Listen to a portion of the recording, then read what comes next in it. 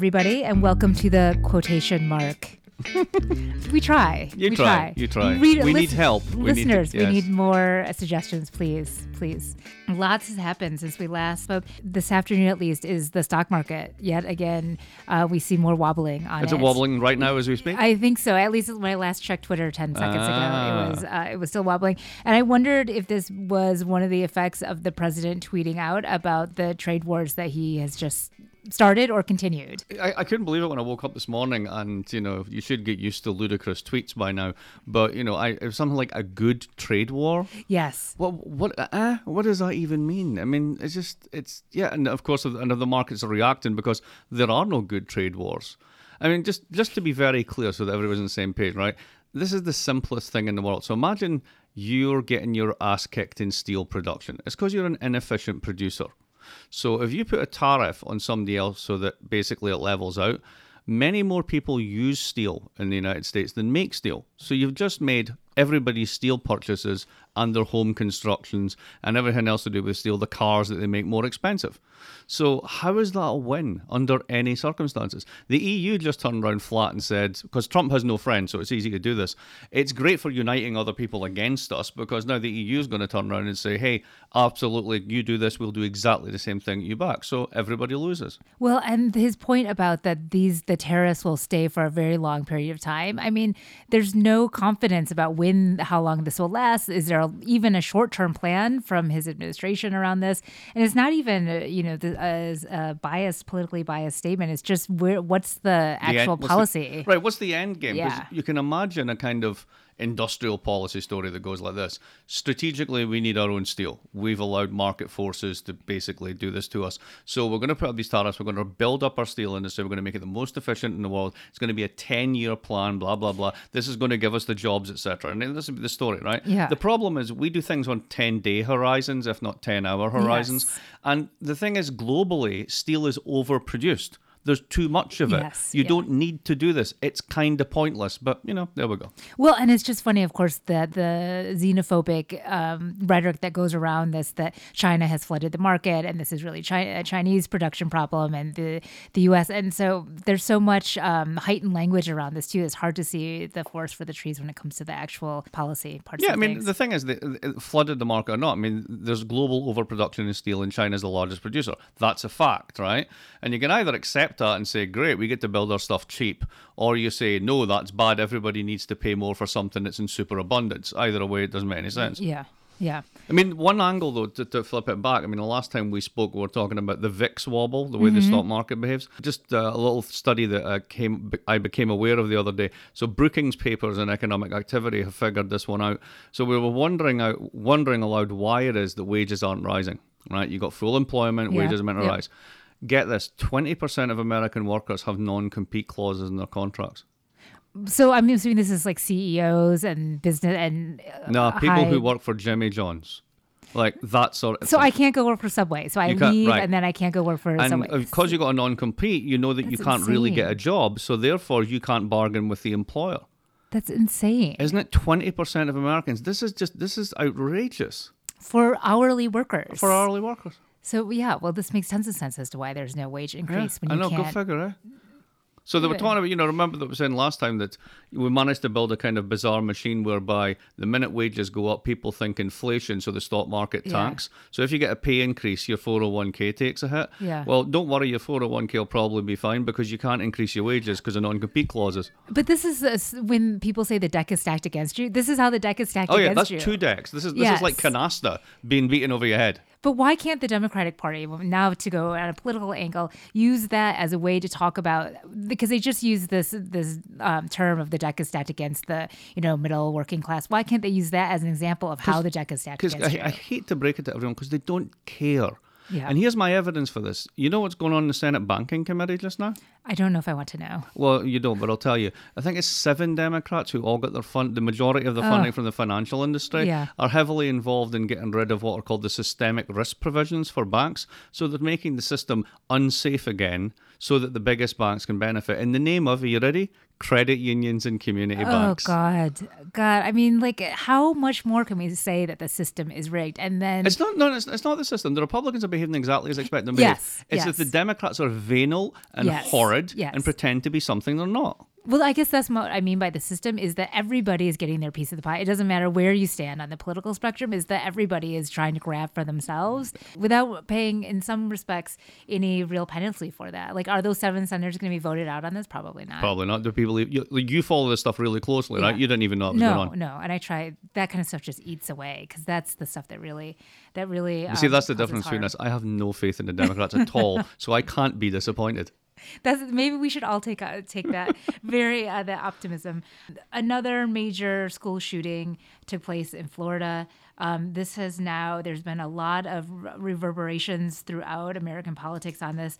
And I have to say, I was really, of course, there's an emotional part of this, but I have to say that the student activism that came out was this made me very optimistic about the world because I thought in comparison, you can say the Sandy Hook parents, their parents and, they're adults and is really, if you want to troll them, you can troll them. I think it's harder to, or somehow the 17-year-olds from the high school, they really took to social media. They knew what they were doing. And even though they were trolled, I think it was a more easily, a story that was more easily built for the mass media, which I think then had a larger effect.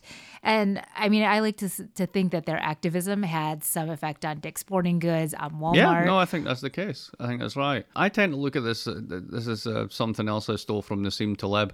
Why is it that, trust me, this is related, why is it that all orange juice is kosher?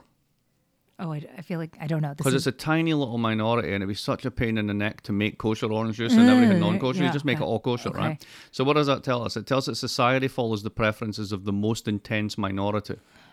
Who's the most intense minority out there? The NRA. Yeah. So basically, it's incredibly hard to uproot this. So these guys have done more. They managed even to get Trump to say, why don't you think about maybe doing something? Yeah. I think he's immediately backpedaled. Yes. Right. But, the fact that he actually still said it was interesting. But nonetheless, it's very difficult to take these people on because they have one issue. They believe it intensely. They're just going to keep going and no amount of death and damage actually matters to them. Well, and I also think it's because they do have the Second Amendment. However it is that you interpret it, they have legal standing on this issue versus an issue like marriage equality, which there was nothing we can't point to the Constitution. But, I mean, my line on it is I really don't have a problem with the Second Amendment at all, or even people's right to own guns. It's just that you should be 21 and you shouldn't be able to buy military grade weapons. And I think maybe have it just a clean mental health check as well. Every now and again, exactly. But I mean, I come from a family of hunters, and this has long been a topic of discussion at the dinner table. You don't need to shoot a deer. You don't need there's AR-15. There's no deer there with sort of body armor going, come on, big man, I'm ready for you. It's ridiculous. But anyway, moving swiftly along, let's skip continents.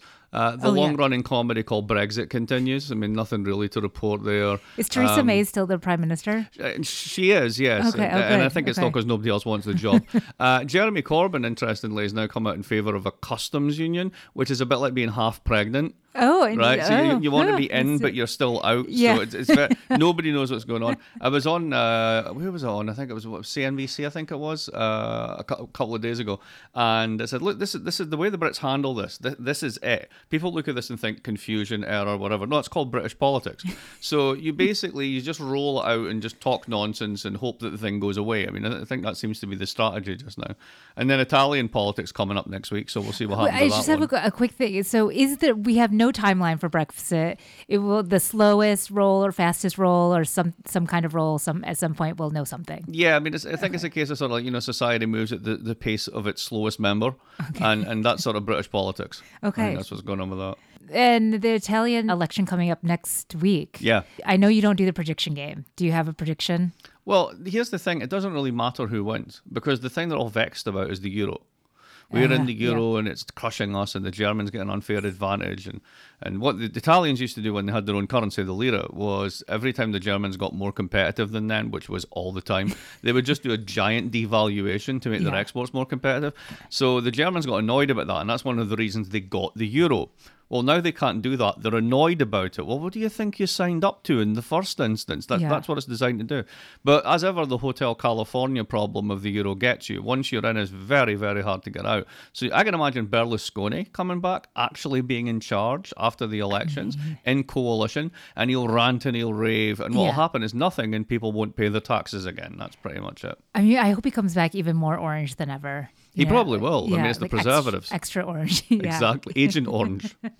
So what about the turmoil at the White House? Let's go back onto your turf here. Back to the White House. So yet another person leaving. One of the communications people, Hope Hicks, is on her way out, purportedly to, quote unquote, explore other options, which I think in Washington speak means doesn't have another job lined up. No, I think it means writing a tell-all book, because that's what everybody does. I know. If you look at the New York Times bestseller list, I was just looking at it the other day, it really shows you that if you write a book that's anti-Trump or inside the White House anti-Trump, Americans, the world wants to buy that book. That's incredible. It's those are what's topping the charts right now. But it also speaks to this larger turnover and turmoil in the White House staff. I think if you look at one of the staff pictures, even from November, you see now between 7 and 8 people that have now left, and pretty senior people who have left the White House.